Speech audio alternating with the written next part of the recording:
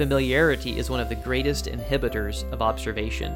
If you're familiar with something, you're not really going to be observing what's there. Welcome to Working with the Word, a weekly podcast designed to equip you with the skills and confidence for a deeper daily Bible study. I'm Jeff O'Rear. And I'm Emerson Brown. Thank you for tuning into our third episode of Working with the Word. Today we'll begin to get a little more detailed about the first step of the inductive study method, observation. We want to open our eyes to see what God's Word simply says as we read it together. In our last episode, we introduced the inductive study method, which is a way of studying the Bible that Jeff and I have found very helpful for ourselves. We ended that episode with a challenge to evaluate your how. How do you default when you study the Bible? Did you find yourself relating to any of those poor methods? Maybe speed reading, like an Indy car, just trying to get it done, or maybe treating the Bible like a toddler treats his vegetables. I'll only do what I have to do or what I want to do. There's a better way to study, and so we're suggesting 3 steps. First, to observe, what does the text say? Second, interpret, what does the text mean to the original audience? And then finally, apply. What does it mean to me, and what do I need to do? Today we're going to focus on how to do that first step, observe. And it begins with a very elementary but essential skill, and that is reading. That's right. We think about how long ago we learned to read and maybe being kids and looking through books. And I remember in kindergarten, the little alphabet people they had hanging from the ceiling, and Mrs. Q married Mr. U or something like that a long time ago. But that is really what observation is all about. It is all about reading. But we do need to clarify that a little bit. So let's talk some about what we mean when we're saying the most important thing about observation is reading. First of all, we want to make sure we read for retention. Whether it's a high school textbook or a good novel or even the Bible, we've all found ourselves in this scenario where after 5 minutes of having our eyes open and moving across the page and maybe even turning some pages or scrolling on our phone, we realize we have no idea what we just read, right? Yes. Yeah, we've all been in that place before. And there's a gigantic difference between quote-unquote reading and what we really are talking about today, that idea of observing. And is the second that we want to accomplish as we diligently study God's Word. If we are not reading with the intention to retain as much as possible, what we are reading, we are not going to be observing. So we want to read multiple times to help us with this. This helps us become familiar with the text, and the more familiar we are with it, the easier it will be to observe more of what it says. Maybe we're studying for a test, or when we were in college or high school, you would be studying for something, and the more you would read from your history book, surprise, surprise, it seemed the more familiar you were with the material from your history book. And when you didn't read from your history book, surprise, surprise again, you weren't familiar with that. So reading multiple times is so helpful. Thinking about maybe just a recommendation of if you could read something from the Bible 5 to 10 times in a row, that'll help you to become much more familiar with it. Now, when we say that, we might think about this would be maybe more for like a New Testament letter or some of the shorter minor prophets. But this idea of reading something multiple times, even as much as 5 to 10 times, is easily possible when you think about the sections or chapters of Scripture. So, for example, you may not read through all of the Gospel of Matthew 5 times in a row, and maybe that's something you would try to do at least once. I'm sure you'd find some value from that. But if you are able to read just a couple of days in a row through the Sermon on the Mount over and over again, you could easily read Matthew chapter 4, verse 23 through chapter 7, verse 29 5 times in a row. Yeah, the idea is that we're just immersing ourselves in the Scriptures, right? Mm-hmm. A lot of times we pick up our Bibles and we might read the Sermon on the Mount one time, and we say, okay, I've read my Bible, lay it down for the day, but have you really observed? Have you really retained what's there? And so as you immerse yourself in it, the idea is we're going back to it over and over again to read it several times, not just one time, but repeatedly to just get yourself more and more familiar with what's there. So as we do reading to retain, as we read multiple times, we're also probably going to be reading with multiple purposes in that regard as well. When we think about this idea of observation, there are a couple of different books who talk about, inductive study method and how to use that in the Bible, and they all talk about observation with having this type of idea. There's going to be different levels in the way that you would read the Bible. So, for example, the first one would be something like a flyover or a big picture. Think about When you are flying on a plane or even when you're just up in a tall building, you're able to look down and see a lot more of the landscape than if you were, on your hands and knees, right, looking at one single flower. So the value of doing that and doing something like a flyover is that it helps us to see big picture stuff. It helps us to see big themes or main themes that would continue through an entire section or even an entire book or entire letter. And before we examine individual verses, we want to do our best to try to read a book all the way through. So for many of the books of the Bible, especially thinking about some of those New Testament letters, this would have been how the original audience would have received them anyway. They would have received them all in one, reading at a time. So this is something that may not be done super often, but as you start to do it more, you will see how each verse by verse fits together. And sometimes that's how we approach Bible study, on just kind of a look at verse 52, now verse 53, spend a couple minutes on each of those. Let's look at what's going on in big context to help us with that. Yeah, I'm not sure that I did this very often whenever I first started studying the Bible, but the more that I did it and gained appreciation for reading through an entire Bible in one sitting, it really does make the book make more sense. You see the point that the author is trying to make and how each of those individual parts fits that purpose and moves that point along. So it really is valuable. Absolutely. And again, this might be something that is new to you and sounds daunting, but we want to encourage you that you've got the ability to do this and maybe try that if you haven't done that before.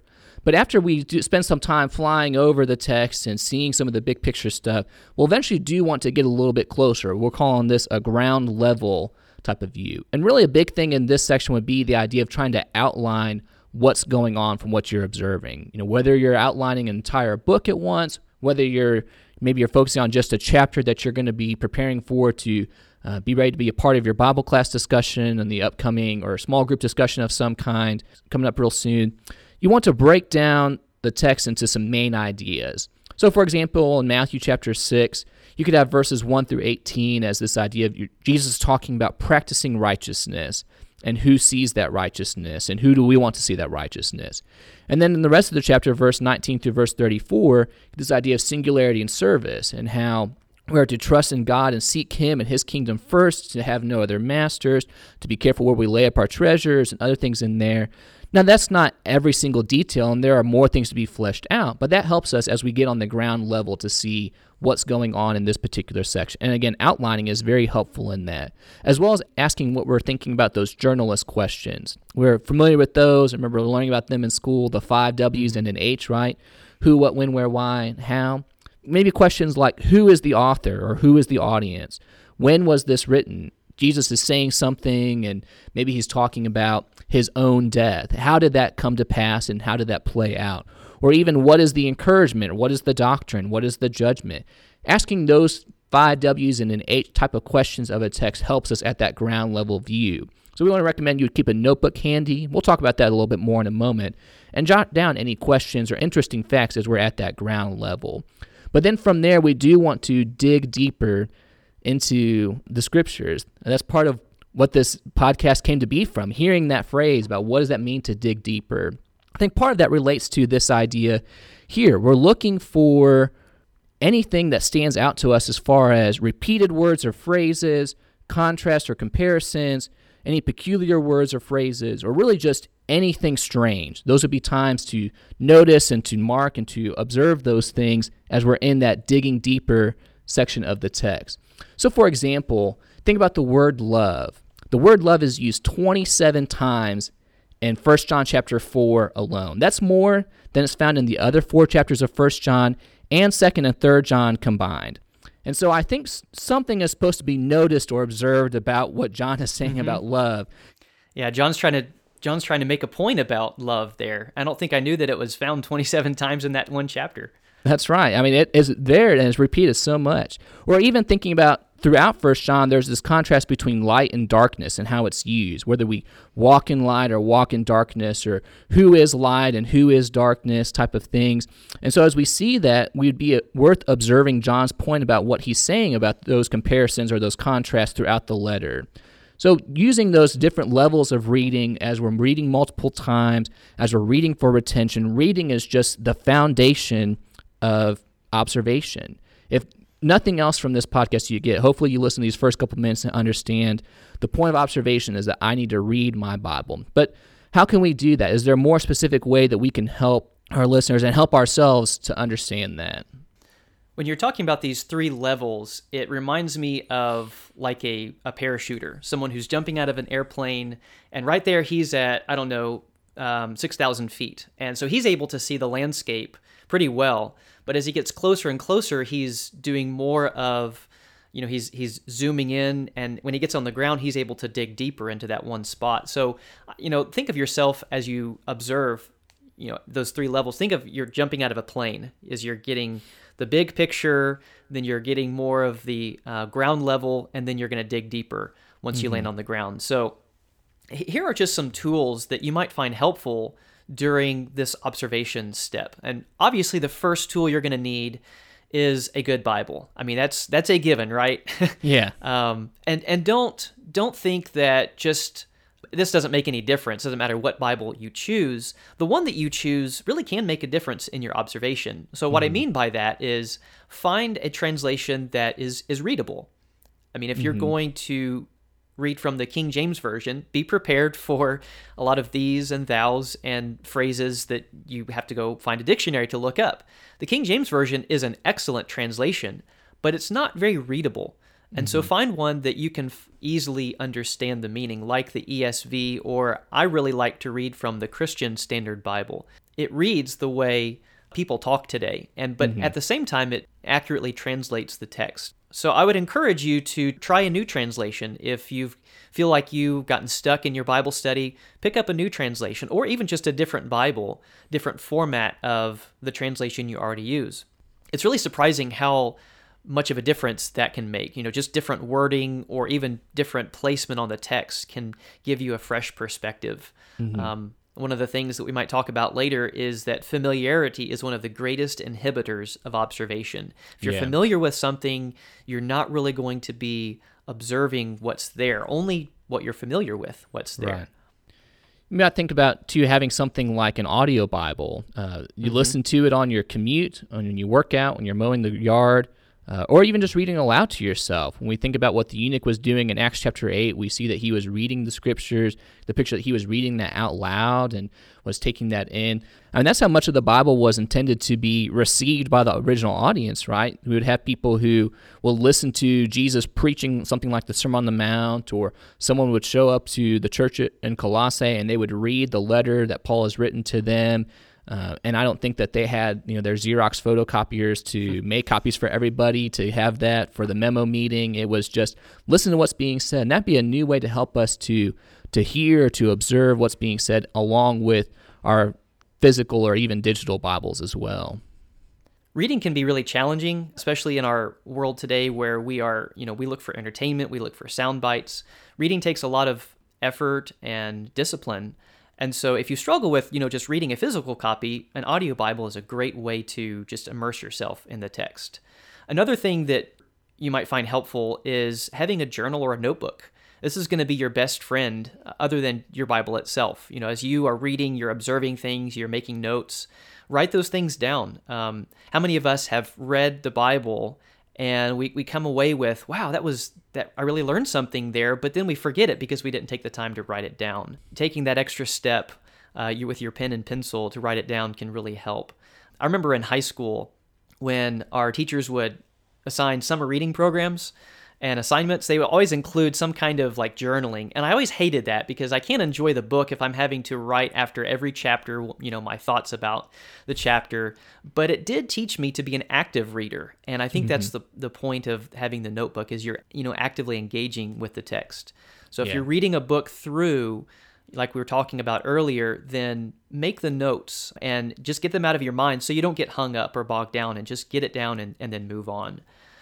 Along those same lines, one of the most helpful things for me is to print out the text that you're studying on a piece of paper, and with wide margins, just have a place for you to make your own notes, and get out your highlighters, or your pen or your pencil, whatever your writing utensil of choice is, and just mark and underline and highlight. Use symbols, question marks for things you don't understand, exclamation points for things that you don't you're surprised by, or just, make notes so to interact with the text. So, to use our Sermon on the Mount illustration, print out Matthew 5 through 7 and just underline all of the references to the kingdom of heaven.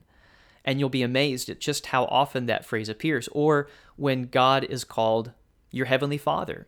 Look at those contrasts between the Pharisees and their righteousness and what true righteousness looks like for the citizen of the kingdom. And mark up those illustrations that he uses, like the log in your eye or the speck in your brother's eye, or plucking out your eye in order to prevent yourself from getting into lust. Just interact with the text that way. Yeah, that's something that over the past 4 years, it's not exactly through printing out the text, but some Bibles are designed to have a little bit wider margins and maybe have a little bit better paper so that things don't bleed through as much. But I've been doing some things that are related to, there's a program that's called Color Bible Marking. I'm sure there's maybe a couple of those, but there's a guy who has used particular symbols and, with boxes or circles or underlines, and uses different colored pencils for consistently throughout times. And so, throughout the New Testament, you're always going to circle the word love in red. And so that's some of those things where you can notice some of that, whether it's in the Sermon on the Mount or John or 1 Corinthians 13 or Ephesians or wherever, you'll see love. And as you think, then maybe at some point you do want to do a little bit more deeper study into love and what that looks like. Those things stand out to you. And that's such a big part of what we talk about there with, printing out a text or having a Bible. You can do that and then marking it up. May not want to be your full-time Bible, so that might be a little bit difficult to keep coming back and keep trying to have those fresh eyes, but something that you can mark up to help you as you're at that digging deeper type of level. Another tool that we mentioned earlier is just an outline. So just to flesh that out a little bit more, as you do your flyover, just start with a very small outline. The point of the flyover view, or really just even the observing step entirely, is about determining what is the single main point that the author is trying to get across. If you can determine the one thing that the author is trying to get across, then you've made a huge step in observing. And once you get that down, then find 2 or 3 supporting subpoints that the author is getting across. And then, gradually add to that outline as you move into your ground level and digging deeper. And this is really helpful, especially if you're reading Paul's letters. Paul is very logical, and he makes, logical arguments. So those outlines can be helpful for that. Or if you're just reading the Gospels, just record the sequence of events in the Gospels. Why did Luke put this event here at this particular time, or Mark, or whatever? And sometimes when you do that, you'll notice patterns or structures that will help highlight that one main point for you. So again, the big thing is just find the one main point. So these are just suggestions that we're offering, except for reading the Bible. Obviously, that is a non-negotiable. Right. That's not something we can throw out. Read the Bible, and what works for you after that, whether it's outlining or color Bible marking or printing out the text, may not work for someone else. But can you try something new or something different? And if it doesn't work after a few times, then move on to something else. But you've got to observe. You've got to get in there and see what the text says. Yeah, I'll say that I guess I'm very similar to high school Emerson, that I hate journaling and I hate having notebooks close by while I'm reading.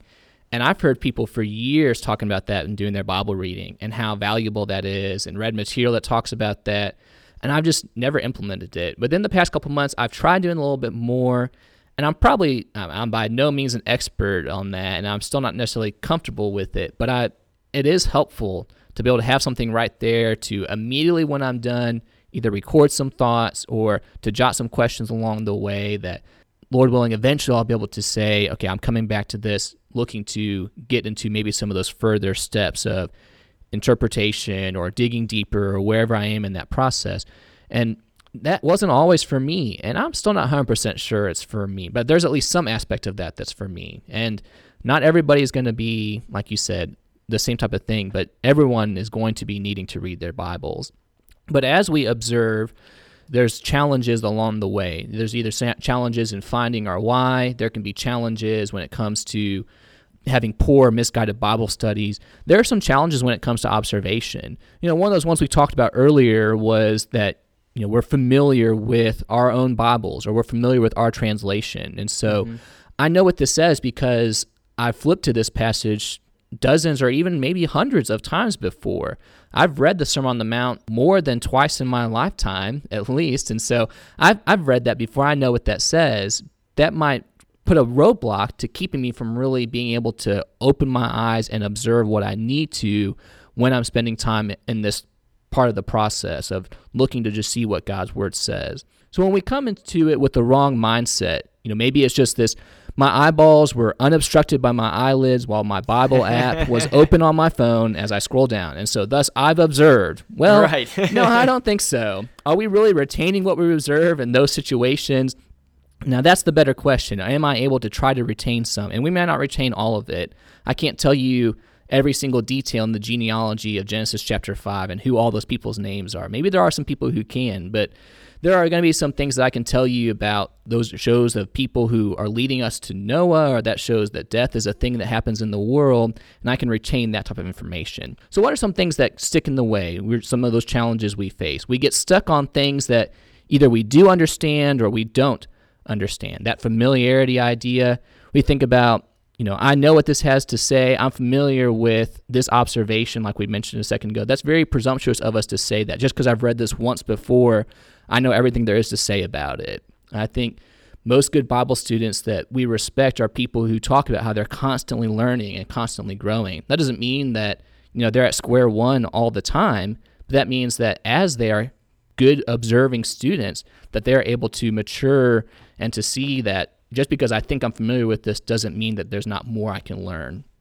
For an example, when you come to Acts 2, verse 38, this is a passage that commands baptism for forgiveness of sins. And you come to this and you say, well, I know what this means. And this roadblock in your mind says, there's nothing really to understand that I don't already understand about baptism here. There's nothing that I can grow in my understanding about baptism. Well, maybe not, but maybe there is something you can grow to understand about baptism better. And so, it's being aware of those things that we are familiar with and how those things can prevent us from going deeper in understanding baptism or something like baptism can help us. So whether it's some of those things that we feel like we're familiar with, or maybe sometimes the challenge is there are things that we don't understand or don't feel we have any idea what's going on. As we're trying to say, all right, you and I have been trying to implement this in our own Bible study. Maybe some of our listeners are going to try to implement this, and they're reading through a text, and they're just coming across stuff that they just don't get. We come across that all the time. There are things that I don't think that it's impossible to get, but maybe at the moment I just don't understand what's going on. So say we're studying through 1 Corinthians chapter 15, and there it is. Maybe it's the first time I've seen 1 Corinthians 15:29, where Paul says, what do people mean by being baptized on behalf of the dead? I think every workbook and every class sheet I've ever seen on 1 Corinthians 15 has this as a question. And then that comes up in class, and everyone's just kind of silent, and nobody really knows what to say. And teachers, and I'm probably guilty of this myself, have kind of just mumbled through and move on, and that's it. Well, we will say in the process of observation, don't get hung up on things that we don't understand. It can be tempting to say, what's going on, what's happening here, and get too stuck on a rabbit hole, or even the other side of that being, I don't understand this, and just give up. There are going to be some things sometimes as you're reading the Bible that you're not going to understand them, but keep pressing on and keep sticking with reading and observing. This would be one of those times where your notebook would come in handy. So if you come across that passage, write it down, and big question mark there. Yeah. Or if you're printing out the text, big question mark there, and then move on, because being baptized for the dead is not the point of 1 Corinthians 15. It's about the resurrection. Exactly. It does mean something, but it's not the greater point. And once we understand the greater point, then we can go back and fill that in. Another example of something we're not familiar with being a roadblock is like the Holy Spirit. The Holy Spirit is so often mentioned in the New Testament. When we read our Bible, sometimes we just have a tendency to skip over it because we don't understand it. That's a roadblock too, just as another example. Yeah, and one of those things in color Bible marking, I'm pretty sure it's a brown box, goes around references to the Holy Spirit.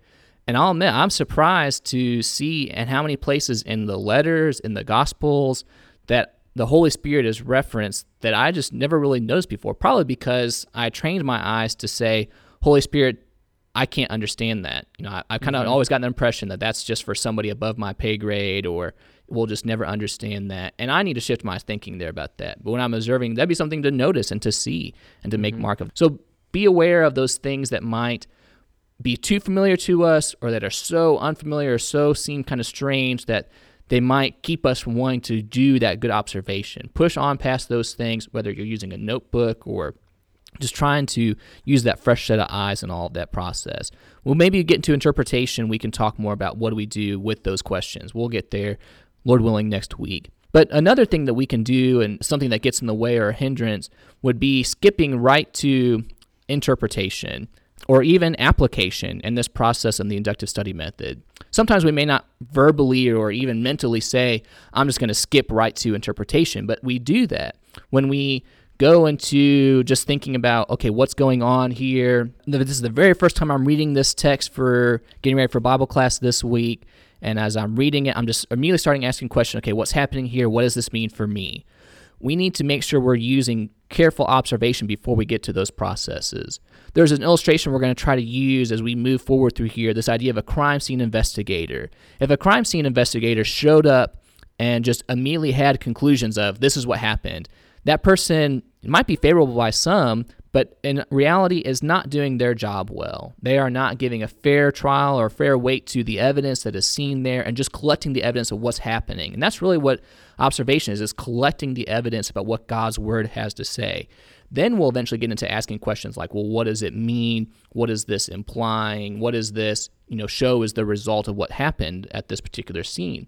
So when we're trying to just head first into application or even interpretation without knowing what the text really says, it means we're going to place ourselves in a very dangerous position. There's a chance that we could apply the text properly, and that'd be fine. But for that to be how we always use the Bible, that puts ourselves in a very dangerous spot. Like Emerson has said last episode, it's that careful observation that's going to lead to proper interpretation and then that good real life application. So to overcome these challenges, we've got to open our eyes to observe what the Bible really says. And we want to encourage you to just do the work of observing. We've mentioned that this is work and that Bible study takes discipline. And so we have to discipline and train ourselves to observe first. Don't just jump into interpretation or even application first. You've got to do the observing work first. So poor or even no observation will lead to poor interpretation and application. There's a story told of a zoology student who his professor assigned him the task of observing all he could about this fish specimen. It's just a dead fish, and he laid it out on a pan, and he was told, observe everything you can about it. And so he started with the obvious. Okay, it's got scales, fins, eyes, etc. And, then he looked at it some more and finally figured out, I'm going to draw the fish. And he showed it to his professor, and the professor was pleased, but then he noted he'd overlooked the most obvious feature. So the student goes back, and for hours he pores over this fish to the point where he's just hating it, and he's miserable, until he finally discovers that the fish was symmetrical. And so he took it to his professor, and the professor was still pleased, but he kept urging him, look, and look. And by the end of the assignment, the student knew the fish better than anyone else in the class. The moral of the story for us wanting to study the Bible is don't give up observation too early. There's always more to see. When you think you've seen all that's there, you probably haven't. So discipline yourself, train yourself to keep looking and looking and looking. And our attitude is so important here. Our attitude as we observe needs to be not just academic, but we want to see with the eyes of faith what God is saying. Jesus healed a lot of blind people in his time. One of them in Mark 10:51 was named Bartimaeus. And when Jesus calls him to him, Bartimaeus says, I want to receive my sight. And that's what we want to do as we observe. We want to just open our eyes and see. Blindness and sight is a lot of times a metaphor in the Bible for unbelief or faith. And so this isn't just academics. You're not studying a fish. You're studying the words of God. And so we need that eager hunger to seek God through the words and the message that those words communicate. So don't observe with the eyes of your heart closed. Open up your eyes, and Jesus can help us open our eyes as we look to him in faith. Amen. So here's the challenge for us this week as we end our episode. I want you to think about what was your text, the main text that was used in the sermon you heard this past Sunday, or whatever sermon you've heard recently. We want you to observe what that text says. Let's be a little bit more specific. Our challenge is to observe the text used in a sermon you heard from this past Sunday or a recent sermon at least 3 times. Once in a flyover view, once at ground level, and once as you're trying to dig deeper. Feel free to try one of the tools we suggested earlier in the episode to help you with that. We believe this will help us all become more familiar with the important skill of observation, reading and rereading our Bibles to learn what God says. Thank you for tuning into Working with the Word today. Next week, we'll talk about how to open our minds as we interpret what the Bible means. We'll need to do some of our best to remove the presuppositions that get in our way and look for God's meaning within the text. Until then, open your eyes and keep reading, retaining, and observing what the Bible says. For more about Working with the Word, or to get in touch with us, you can reach out to us and find us on Facebook and Twitter at Working with the Word, on Instagram at workingwiththeword.podcast, or send us an email to workingwiththewordpodcast@gmail.com. That's all one word, workingwiththewordpodcast@gmail.com. So until next time, may you grow in the grace and knowledge of our Lord and Savior Jesus Christ. To Him be the glory both now and to the day of eternity.